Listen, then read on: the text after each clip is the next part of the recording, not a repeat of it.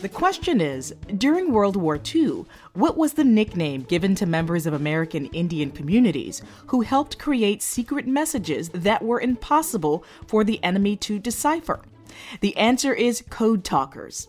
In the early 1940s, the Marine Corps began recruiting members of the Navajo Nation to develop a secret code within their language.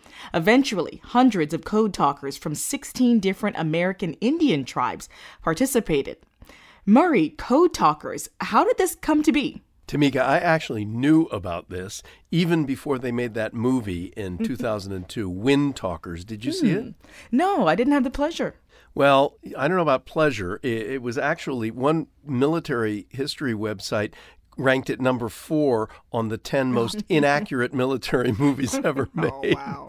But it has a terrific cast as Nicolas Cage and Christian Slater and Mark Ruffalo. But let's talk about the real code talkers. You know, the question asked about World War II, but it really started toward the end of World War I in the fall of 1918 on the Western Front in Europe. There were real communications problems. The Germans had tapped our phone lines. They deciphered our codes. They captured our messengers. And in warfare, you know, communications are crucial. You have to coordinate attacks, and report results and all that kind of thing. By chance, an officer in the U.S. Army overheard 2 Choctaw soldiers having a conversation, and he asked them what language they were speaking. And bingo, the code talkers were born, and they really helped to turn the tide of battle because nobody in Europe knew anything about the Choctaw or the Cherokee languages. Much of those languages aren't even written down. But, you know, the irony is, though, that back home in Oklahoma, Choctaw kids in schools were being whipped for not speaking English while the language they were speaking was saving white people's lives thousands of miles away. Well, what about World War II? Well, in World War II, the idea was developed even further with many more tribes, and the Navajo and Comanche code talkers are now the most famous. I mentioned that I knew about the code talkers because when I was a Boy Scout... Really? You were a Boy Scout? Yes, I was a Boy Scout. Don't be so astonished, Tamika. I was prepared.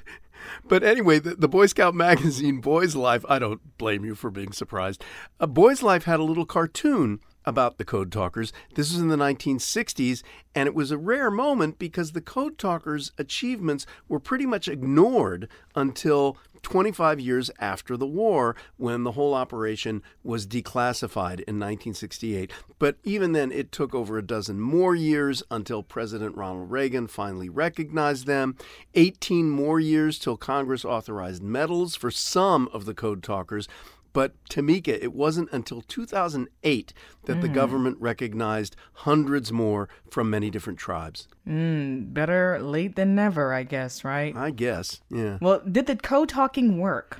That's the most important point. Thanks for asking. It really worked. Our enemies were tremendously confused by the tactic because even if they were listening, they couldn't figure out what was being said. It really worked, and it saved lives. Kudos to that American soldier that caught the language the first time around. Yeah, he was on to something. Well, thank you for that, Murray. Thank you. That's it for now. I'm Tamika Smith. And I'm Murray Horwitz. We are Ask QOTD on Twitter and Facebook. Come back tomorrow and ask your smart speaker, what's the question of the day? Learn something new every day.